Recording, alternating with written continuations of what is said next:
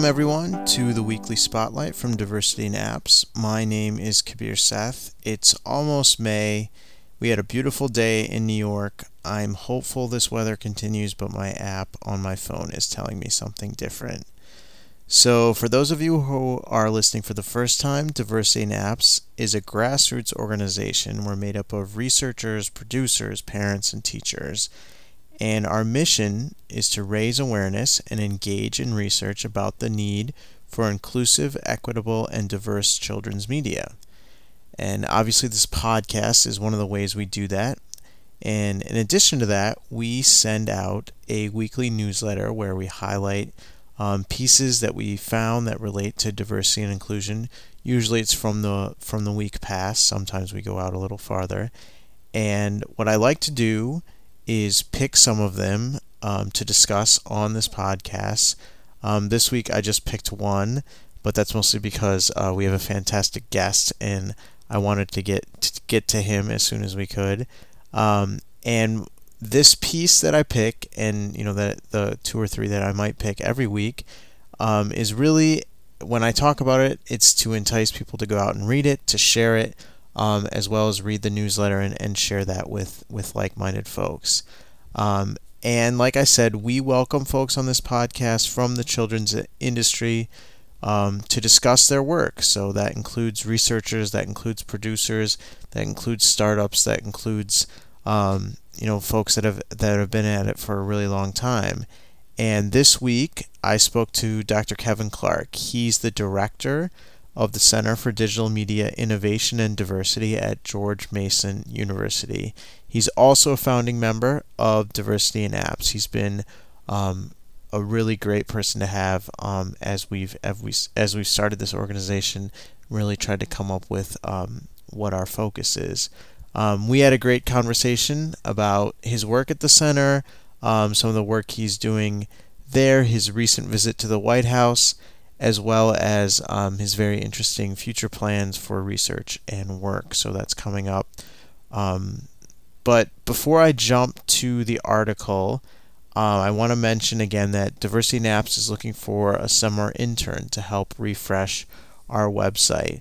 Most of us are sort of on the East Coast, New York based, but you do not have to be in New York for this. Email works just fine. If you have website creation experience or know someone who does, definitely email us, diversityinapps@gmail.com, with the subject website help. All right, let's get to this week's first article. So the article this week comes from PRI. It's by Marcel Hutchins. It's entitled "Kids Made Fun of My Stinky Lunch, Which Taught Me a Hard Lesson About Life in America." So it's actually a personal story about the author. She moved from Cameroon when she was 8 years old, and it's really talking about how she was obviously confronted with some brand new things, including in the lunchroom. So kids often teased her about what she ate. She usually brought food from home, traditional Cameroon food, which she mentions in the article, is heavy on rice and peanut sauce. So the kids teased her, called her food stinky, etc. And she eventually decided to just start skipping lunch rather than endure the bullying. And she makes the point that obviously she wasn't the only kid that faced this type of teasing. And things have really changed now. States and cities have started to bring culturally appropriate menus to school lunches. In other words, they're sort of looking at the communities that they're serving and the diversity of the communities that they're serving, and the food that they're then serving reflects that, which I thought was super interesting. And it's a good idea. I think everybody would agree that it's a good idea to get kids exposed to a variety of different foods. But what the author talks about, what Hutchins talks about, is someone, she talks to someone who was actually afraid to eat her traditional Chinese food at school, and really just phased it out of her diet completely, even as as she grew older. And it was only then, now she's in her mid-20s, where she started to sort of bring it back, and she's learned how to make some of the dishes that she enjoyed growing up. And what she talks about is that sort of obviously diverse foods is great and it gives people exposure, but she mentioned that if, when she was going down the lunch line, if scallion pancakes had sort of been in the cafeteria line, something that she ate at home all the time, and now that her classmates were getting exposed to that or eating that, she really probably would have been more likely to share her Chinese culture in school. So, I really liked this, the overall article, but this particular anecdote really struck me because I grew up in Michigan in a school that was like 99% white, and I never brought food from home. And mostly it wasn't because I was afraid of being teased. Honestly, it just like never crossed my mind. I probably preferred like Nacho Supreme, pizza bagels, and cheeseburgers or whatever they were serving in the cafeteria than to what we ate 3 or 4 times a week at home, Indian food. But that being said, I do remember specifically my mom putting together a few days a year sort of where a piece of my Indian culture would come through. She created an International Food Day at my elementary school. There were every year we sort of did a presentation on Diwali, which is an Indian holiday. And, she generally just tried to bring different pieces of Indian culture to my school when we would go to India. Usually it was like over Christmas break. When we came back, we would share some of the Indian gifts or the Indian crafts that we had bought there, or maybe even give some to our teachers. But it was like a way to sort of bring your culture back, and I still remember those things. And when the author was talking about it, she mentions that eventually she did sort of embrace the American food, and she did it almost in a way to help her make friends. But she also learned that it was okay that her mom spoke French, and it was okay to eat African food. And I think these sorts of ideas of sort of creating culturally diverse menus that reflect the communities that you're serving is great, but it also allows a child to sort of bring their whole self to school and sort of share their cultural background without being ashamed of it or hiding it. And I know that certainly happened to me. So I really like this article. All right. I want to get to my conversation with Kevin, but definitely check out the newsletter this week. We have stuff about diversity at the Tony Awards, Disney's first Latina princess, and Rainbow Me, which is a new video on demand service focused on diversity and inclusion. All right, let's get to Kevin. All right, guys, this week I'm really excited to have Dr. Kevin Clark. He is the founder and director for the Center for Digital Media Innovation and Diversity. He's also one of the founding members of Diversity in Apps. Kevin, thanks so much for coming on. Oh, you're welcome. Thanks for having me. So you started out with a background. You studied computer science, and then you worked for a number of years in the private sector, and then joined the academic world where you founded the center. So can you sort of walk me through how that happened, and then sort of a little bit more information about the center? Okay, great. So I started out as a computer scientist. I took a computer science course in high school at the Career Center, and that really just kind of turned me on to computer science. And so what were you? Was that like C++ days, or that was even farther back? It was farther back. It was COBOL. Oh wow! Okay. Yeah, machine language was the hardest class I took. I remember Pascal. Did you do Pascal? Pascal. Okay. Yes. Yeah. So when object-oriented code came along, I was like, oh yay! Yeah, it was a game changer for sure. So you started out there. So I started out in computer science and knew that that I wanted to be a computer science programmer, but also wanted to be a teacher. And so, make a long story short, I ended up getting a master's in computer science, and then going on and getting a doctorate in instructional systems, because there was a way to combine computer science and education. I see. And so I did an internship while I was getting my doctorate at a company in San Diego that made educational software. And then that's when, for me, the light went off when I said, oh my God, I can actually combine everything and do all this. Right. And then I went and worked for that, for those people who I had internship with. They had actually left the company where I had interned and started a new company. And so they asked me to come and join them at the new company. And so I went out and joined the startup. It was in the very early stages. I think I was like employee number 6 or number 8. Okay. And it was the best job I ever had. I mean, it was, and I did everything from making copies to, and so fast forward to working at a university.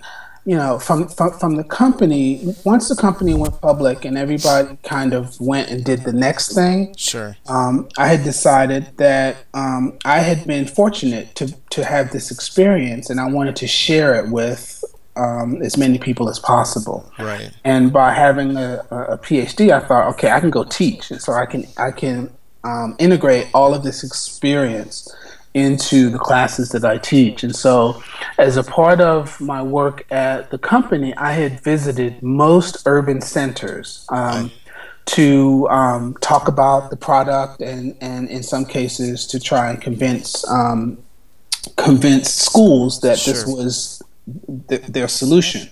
Right. And that was eye-opening for me, because I got a chance to see the huge divide in access, going from a really poor urban school district who was really just trying to bring buildings up to code and have enough textbooks for everybody, to schools that could do a one-to-one. And so when I got to university, my initial research really was on the digital divide, and I started doing some work around community technology centers, access, and then I also began to look at the impact and effectiveness of educational video games, because that's what I had designed while at the company. And so I wanted to do some more research to kind of look at the effectiveness of those games. Right.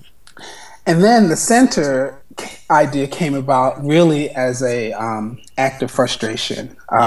My daughter, at the time, was in her princess stage and wanted me to read a princess book every night. Right. And so I had read, every princess book known. And then one night she said, Daddy, tomorrow can we read a princess book that has a princess that looks like me? And I said, sure, sweetie. And thinking, I'll just go to Google, go to Amazon and find a princess book. And I could not find one. Right.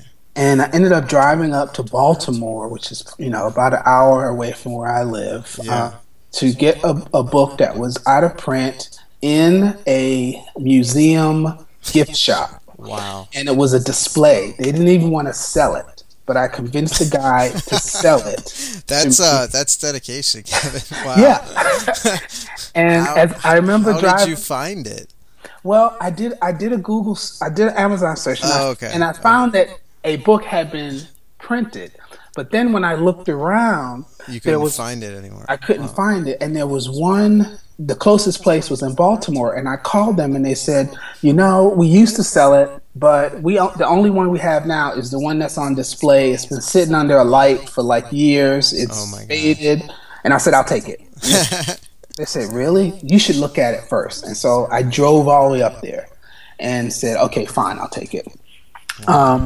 So on the drive back home, I was just fuming. Right. I was like, I have a PhD. I have designed educational software. It should not be this hard to find a freaking book, a Right. princess book for my daughter. Yeah. And so my sabbatical was coming up, and I said, okay, I want to take this time to actually create a center that actually does research around these issues, that actually helps to scour the country and identify innovative, diverse products. And I also wanted to create a connection to industry. Okay. And so that's how the Center for Digital Media Innovation and Diversity was born. And so in 2009, Oh, wow. Okay. the center was chartered, and I basically just started writing grants and networking and making connections around three things. And the center really has three goals. One, as I mentioned, is to do research around this area of diversity in media. Right. The second is to provide access, to provide an outlet for diverse products and people who create diverse products. And then third was to begin to make a connection between industry and media organizations. Because what I found is that as a professor, people were very open to talking and collaborating, but oftentimes higher ed doesn't see themselves as a collaborator with industry in that way. You know, they think, okay, we're doing research and industry is about making money, and never two shall meet. Right, there's a clear line. I see. Yeah. Okay. Yeah. And I was like, no, you know what? That line doesn't have to exist, because industry knows how to make stuff and get it to market, and researchers, we know how to tell you whether it works or not. And so the center has been doing that since 2009, and I have reached across the country to collaborate with people as well as within my own university. Right. You do a ton of work with a variety of different universities all over the country. Yeah. And one of the things that you're focused on is a recent study that you've started called the African American Families' Use of Technologies for Learning Outside of School, which is a mouthful. But so talk to me a little bit about that. Sort of when the study got started, what what you guys are hoping to achieve and plans going forward.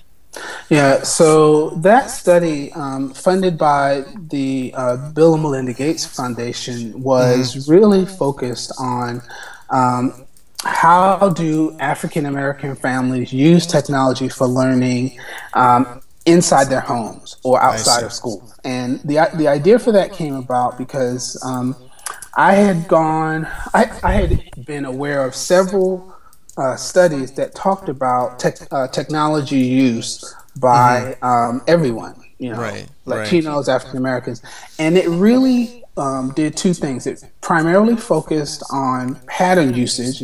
How much time do you spend on your cell phone? How much time do you spend on your laptop? And then when it did focus on specific groups, those groups were typically in a formal educational setting inside of school. I see. And so my colleague Kim Scott from Arizona State and I thought, we should really try and get a study to look at how African American families are using technology inside their homes, because that's a truer measure of how people use technology when you can get a window into their home use. And so we worked with the Bill and Melinda Gates Foundation and got this project funded. And it's been about 2 years. So this is 2016. So I think 2014 it was funded. And the goal was to do a national survey of about 1,000 families, meaning parents and their teen children. So so it's focused on teenagers. Yes, focused on teenagers, 11 to 17. Okay. And so we were deliberate about that because we thought that that age group were the most heavy users of technology. Right. And so recognizing that we couldn't survey everybody at once.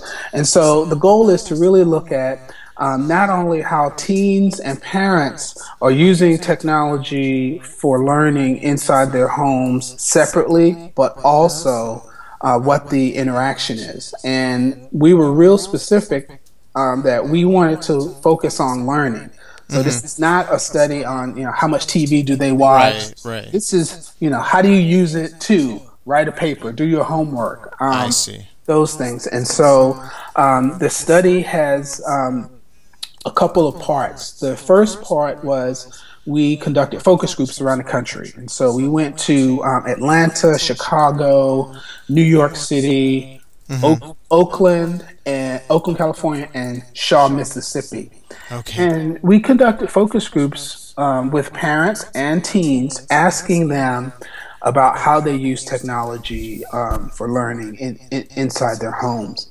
And what we found was we're still analyzing the data. Yeah.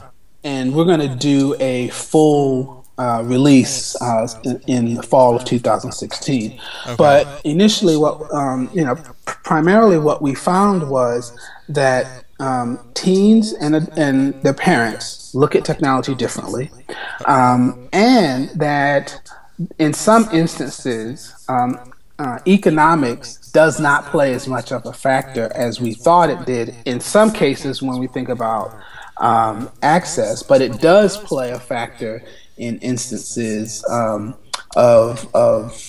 what types of activities are occurring. So the focus groups really helped us to create an instrument and to create a survey to make sure we weren't missing anything, to make sure that we were on target with the types of questions we were asking. So after we conducted all the focus groups, then we used that information to disseminate, to create and then disseminate a survey nationally. And we are working with Vicki Rideout, who has a lot of experience with conducting national surveys. She used to work with the Kaiser Family Foundation. She has worked with the Cooney Center, and she's just really, really great at conducting these national surveys. And so we're excited that we're in the process of analyzing the data, and the hope is that we use the results of the data of this survey to help inform how we design and develop educational technology solutions. Right. So. That makes a lot of sense. If we take a step back, you mentioned a couple things that I wanted to understand a little bit more. One was you said teens look at technology differently than their parents. What did sort of the focus group what sort of results did you get from that meeting? How did they look at it differently? Yeah, one anecdote is that teens thought that, for example, their cell phones or their smartphones were an essential part of their everyday life. They had to have it, and there was no question. It was like it was like your ID or Right. It was like if you left it, they would if you forgot, it would be like they were naked, right? Exactly. Yeah. Okay. Parents thought that the smartphone was not essential, and that it was something extra. Yeah. And when you hear that, you think, well, wait a minute. Most parents have smartphones. Yeah. But they thought that for teens really looked at smartphones as status symbols. They only used them to, communicate with their friends. Right. And so helping us, the discussion with the teens helped at least me to see the types of activities that they were actually doing with their phones. We had one young lady, one teenage girl, who talked about writing a term paper on her smartphone. Wow. And the reason was she had to commute an hour to and from school. So it was an hour one way. Wow. It was an hour one way. And so for her, she didn't have a laptop. Yeah. And so for her, using the smartphone to do that work it just seemed normal to her. Yeah. And so that's just one example of how parents and young people, their teens have different opinions. Yeah, I guess that makes a lot of sense. teenagers now are sort of digital natives. They sort of see, I mean, that would make sense of how they view their cell phones, and sort of parents. There's a clear generational gap there. The other thing that you mentioned was that economics don't play as much of a factor as you thought, or they play a factor in certain areas but not other areas. What did sort of that tease out? What were you able to? I know the full analysis didn't follow. Yeah, But what have you guys sort of started to see?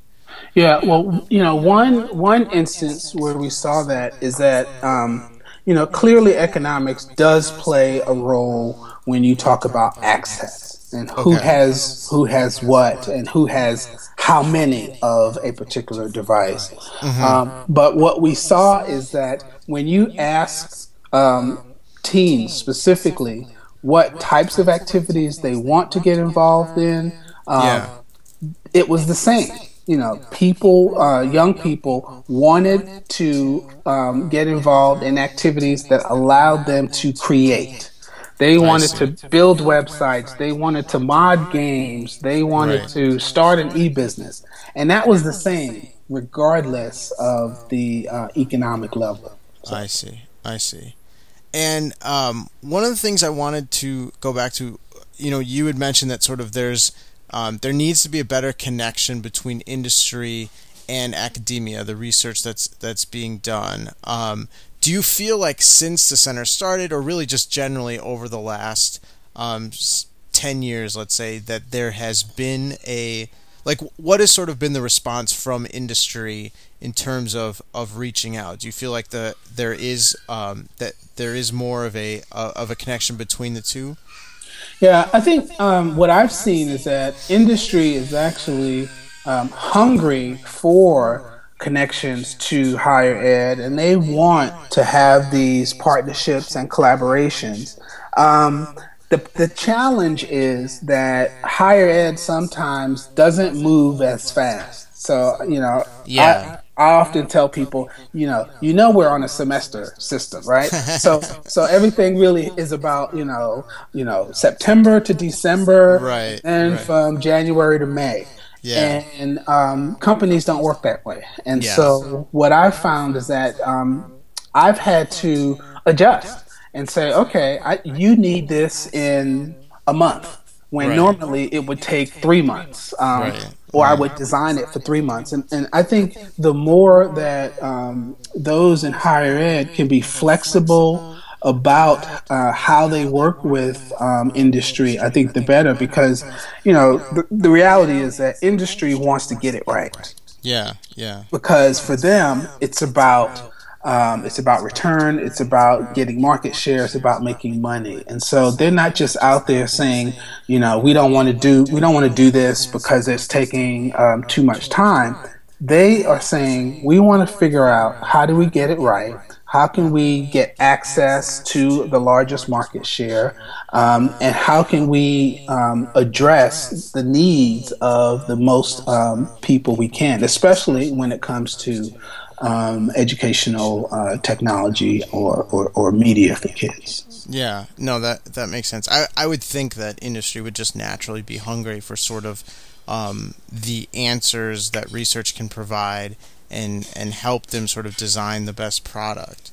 So but we as researchers, sometimes we get arrogant and we think, okay, I'm the smartest person here, and you have to, it doesn't matter that you're trying to satisfy your shareholders or make money so that you can pay your employees. We need to be pure about the research, and I don't have a problem with rigorous research, but I also think it needs to be relevant and applicable. I mean, it's useless to do a study that takes 3 years to implement. You write it up, and then at the end of the day, it goes into a journal that 300 people read. For sure.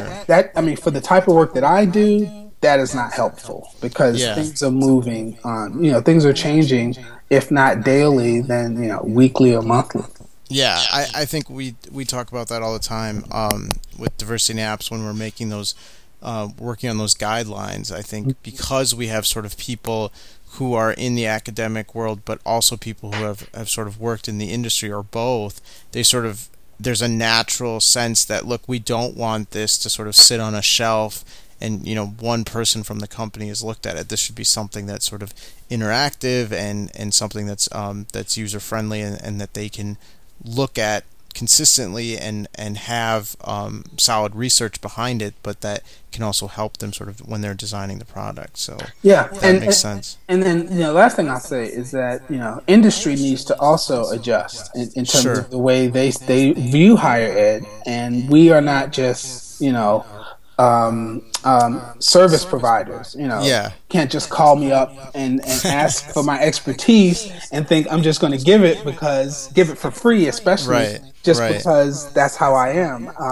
And so I think companies need to begin to look at higher ed and higher ed professionals as professionals and say, look, okay, just in the same way I would pay this person as a consultant, when I talk to this professor, I need to also grant them the same respect. Right.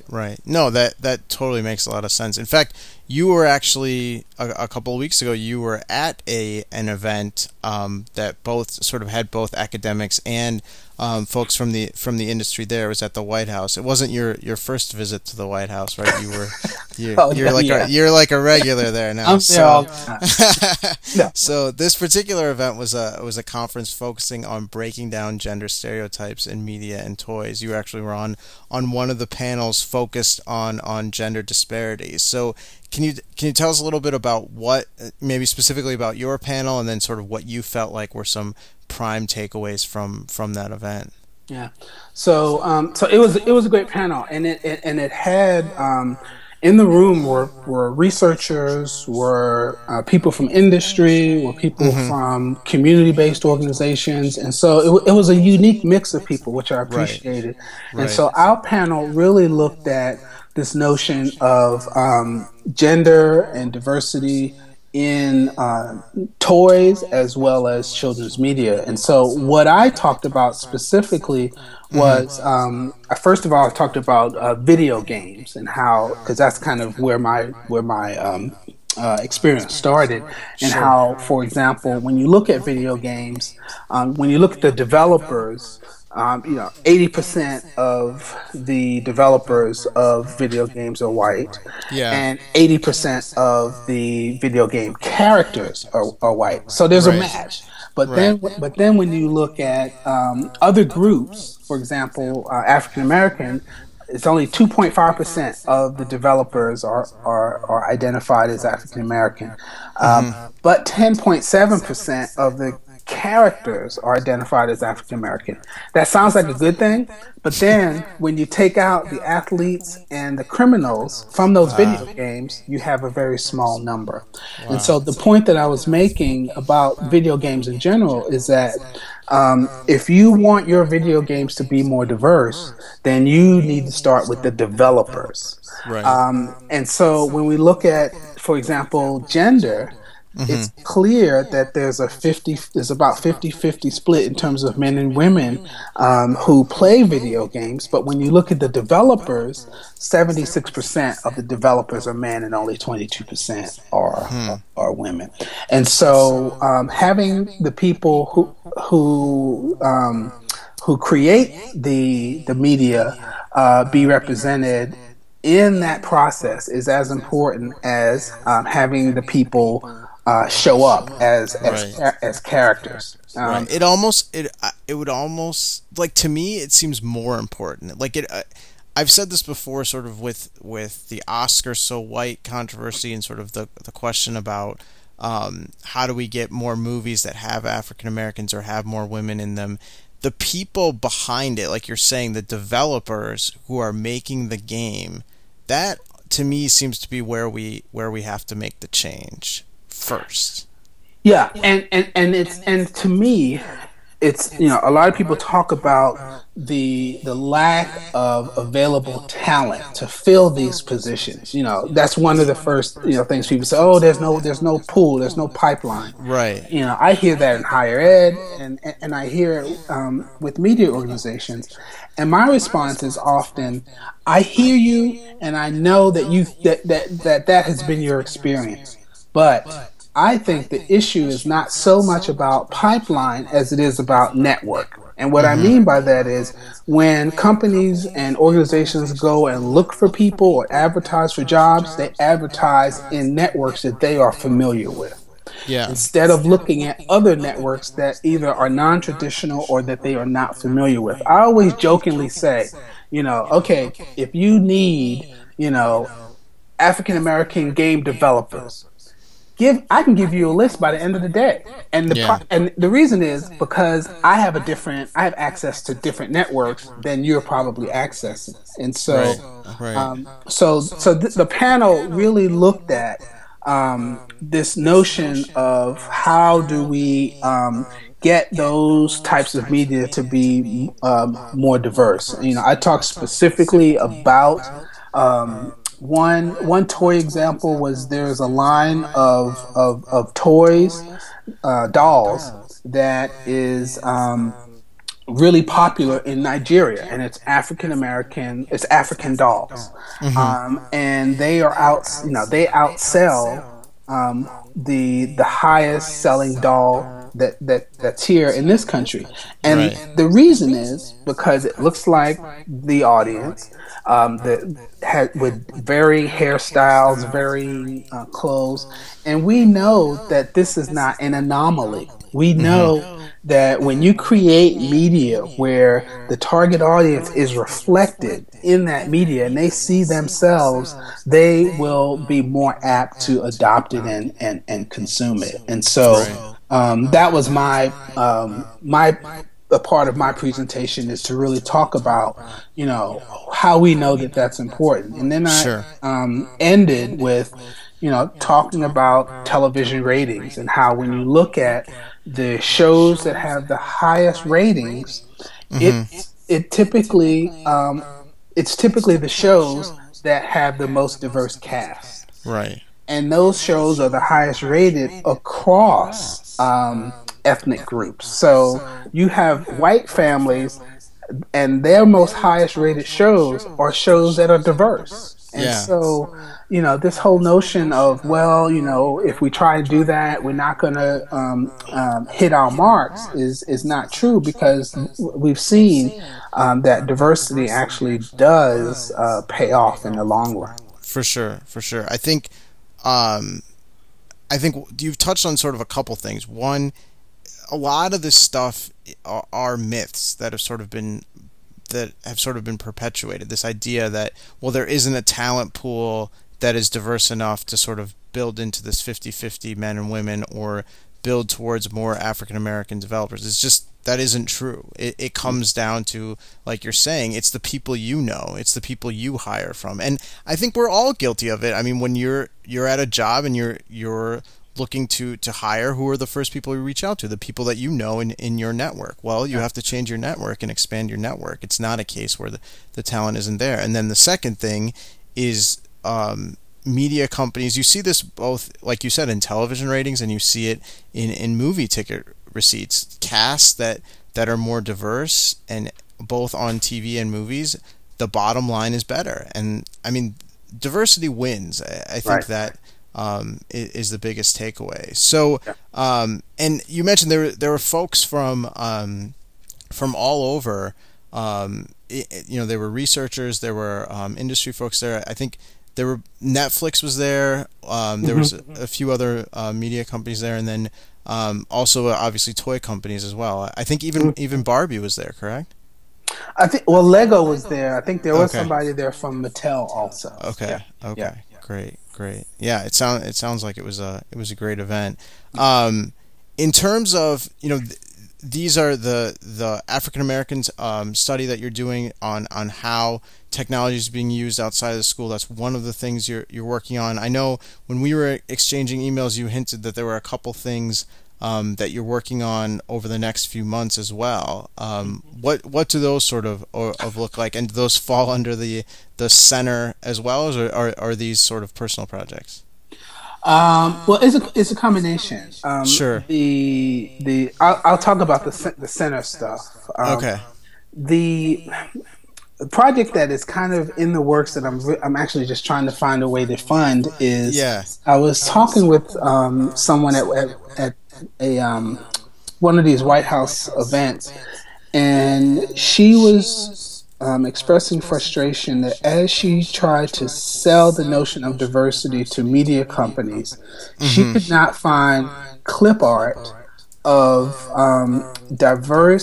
African Americans and Latinos doing science activity. Find clip art of African Americans and Latinos engaged in STEM activities, and this was a person that works for a science organization. And I didn't think she was right, and so I came home and I did a couple of Google searches, and she's right. And so I thought, this is crazy. And so one project that I'm thinking about now is essentially creating a clip art resource that basically just features people of color doing science. So that when you're trying to say, this is a myth, and there are people out there who of color doing this stuff, that there is a representation to actually back that up. That people can use in slides and in things, in media presentations that they make. So that's it's great. It's a simple. I know it sounds so simple, and it needs to be out there. That resource needs to exist. So that's great. That's so really I'm trying awesome. to figure out how to get funding to do clip art. Right. So when I explained that to my wife, she's like, "Okay, what do you do?" How is this a job? Yeah. I know.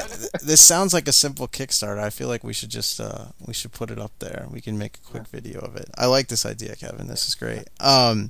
So I think this sort of touches on this notion. You sat on a panel for us at the with the Children's Media Association back in November, and one of the things you talked about is you work closely with industry. You're asked at times to come in to consult, and one of the things that you find sort of frustrating is this idea that you're brought in towards the end of this process. I think we've both talked about sort of hiring is super important, the network that you're looking at, and sort of what the behind the scenes folks look like, the ones that are creating the product. And then at times you're sort of brought in to, as you sort of put it, create this diversity sauce. And sort of there's this layer that you add on at the end, and it sort of creates a diverse product, but not sort of in a way that is meaningful. And what would I guess what have you seen?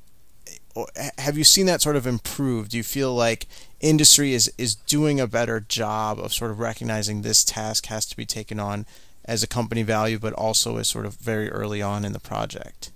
Yeah, I think probably about 7 to 10 years ago, it was that. It was, get the diversity guy in here, And I think now, probably in the last 5 to 7 years, companies that I've been working with, I've actually found them to be pretty courageous in a way, because everybody's talking about diversity, and a lot of companies are now realizing, okay, we really need to tackle this thing head on. But companies, I mean, let's face it, they have existing structure, right? They got departments of people. They can't just walk in and just fire a whole bunch of people and say, okay, we're going to make it diverse. We're going to hire, that's not going to happen.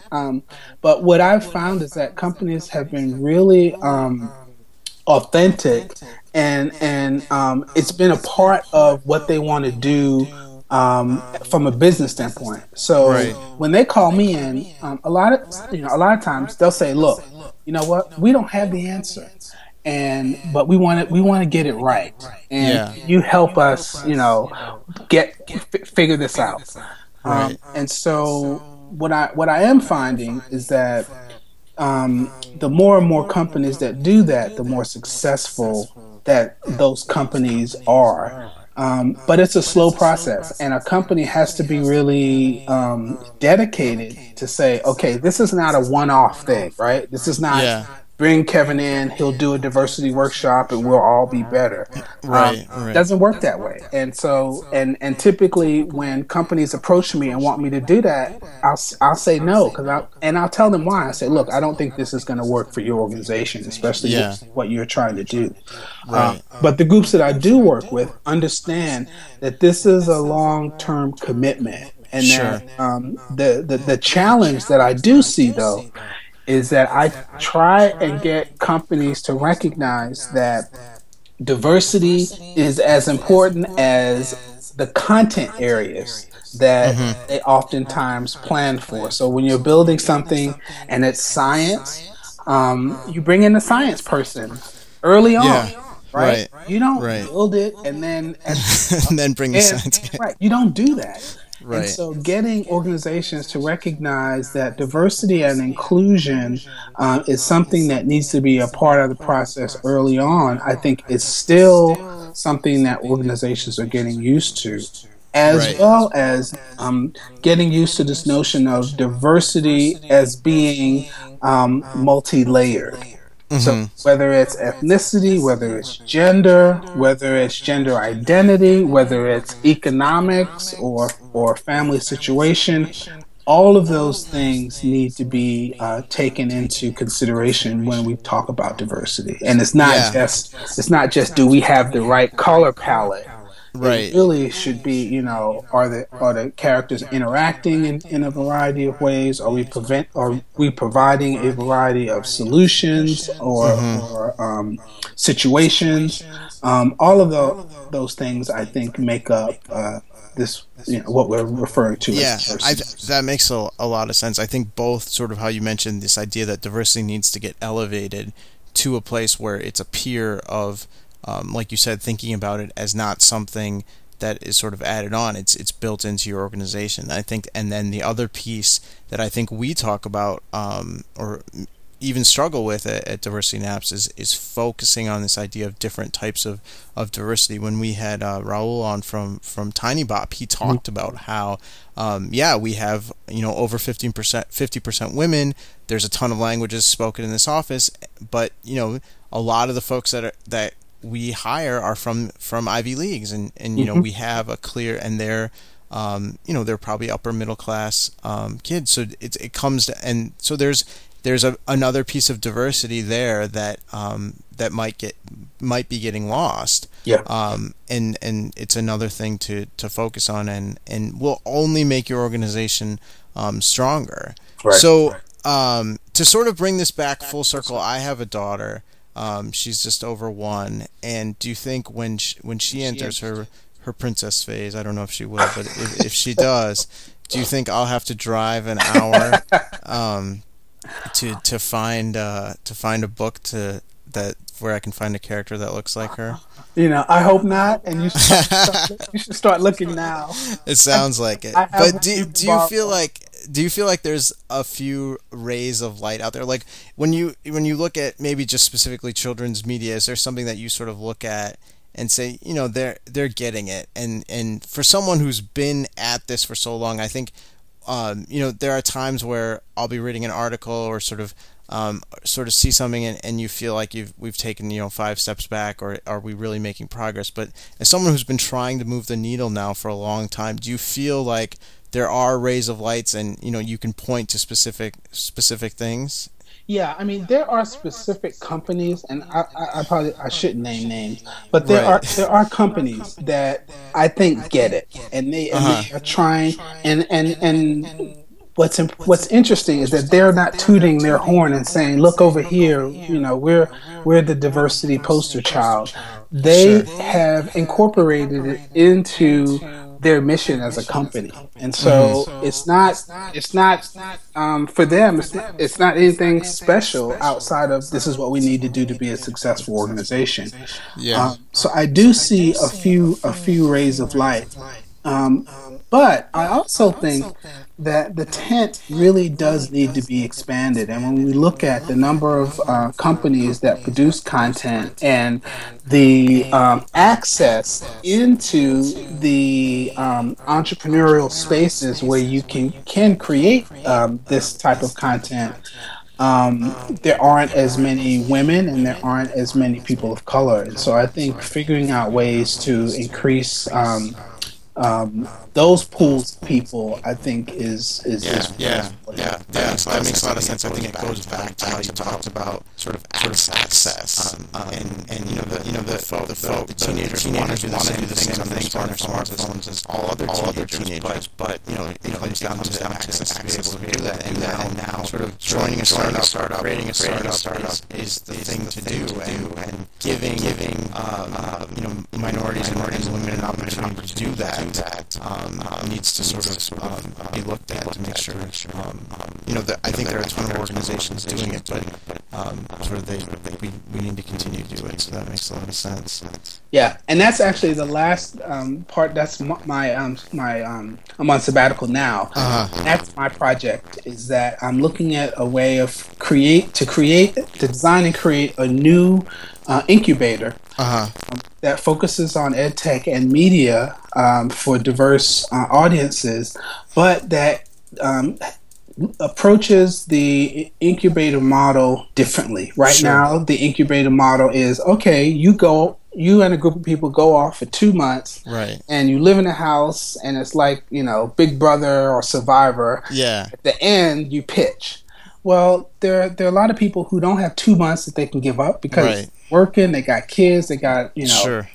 And so I'm working with some people now to figure out how do we create an incubator model that allows you to step in, step out, to dedicate chunks of time that are convenient to you, that still allow you to care for your family and that still allow you to work, but that this innovation ecosystem doesn't just have to be made up of people who can give up 2 months of their time. And so my hope is that as we begin to stand up that incubator model, that we can get more people into this innovation sphere and begin to diversify who we see as innovators in this. Yeah, that sounds really exciting, really awesome. We're gonna have to bring you on in the summer to tell us how that's going. Kevin, really appreciate you coming on. Where can the folks read more about the center as well as your work? Yeah, so you can access my website, which is at cdmid.gmu.edu, which is Center for Digital Media Innovation and Diversity, cdmid.gmu.edu. Awesome. I'll make sure I put that in the show notes as well. Great.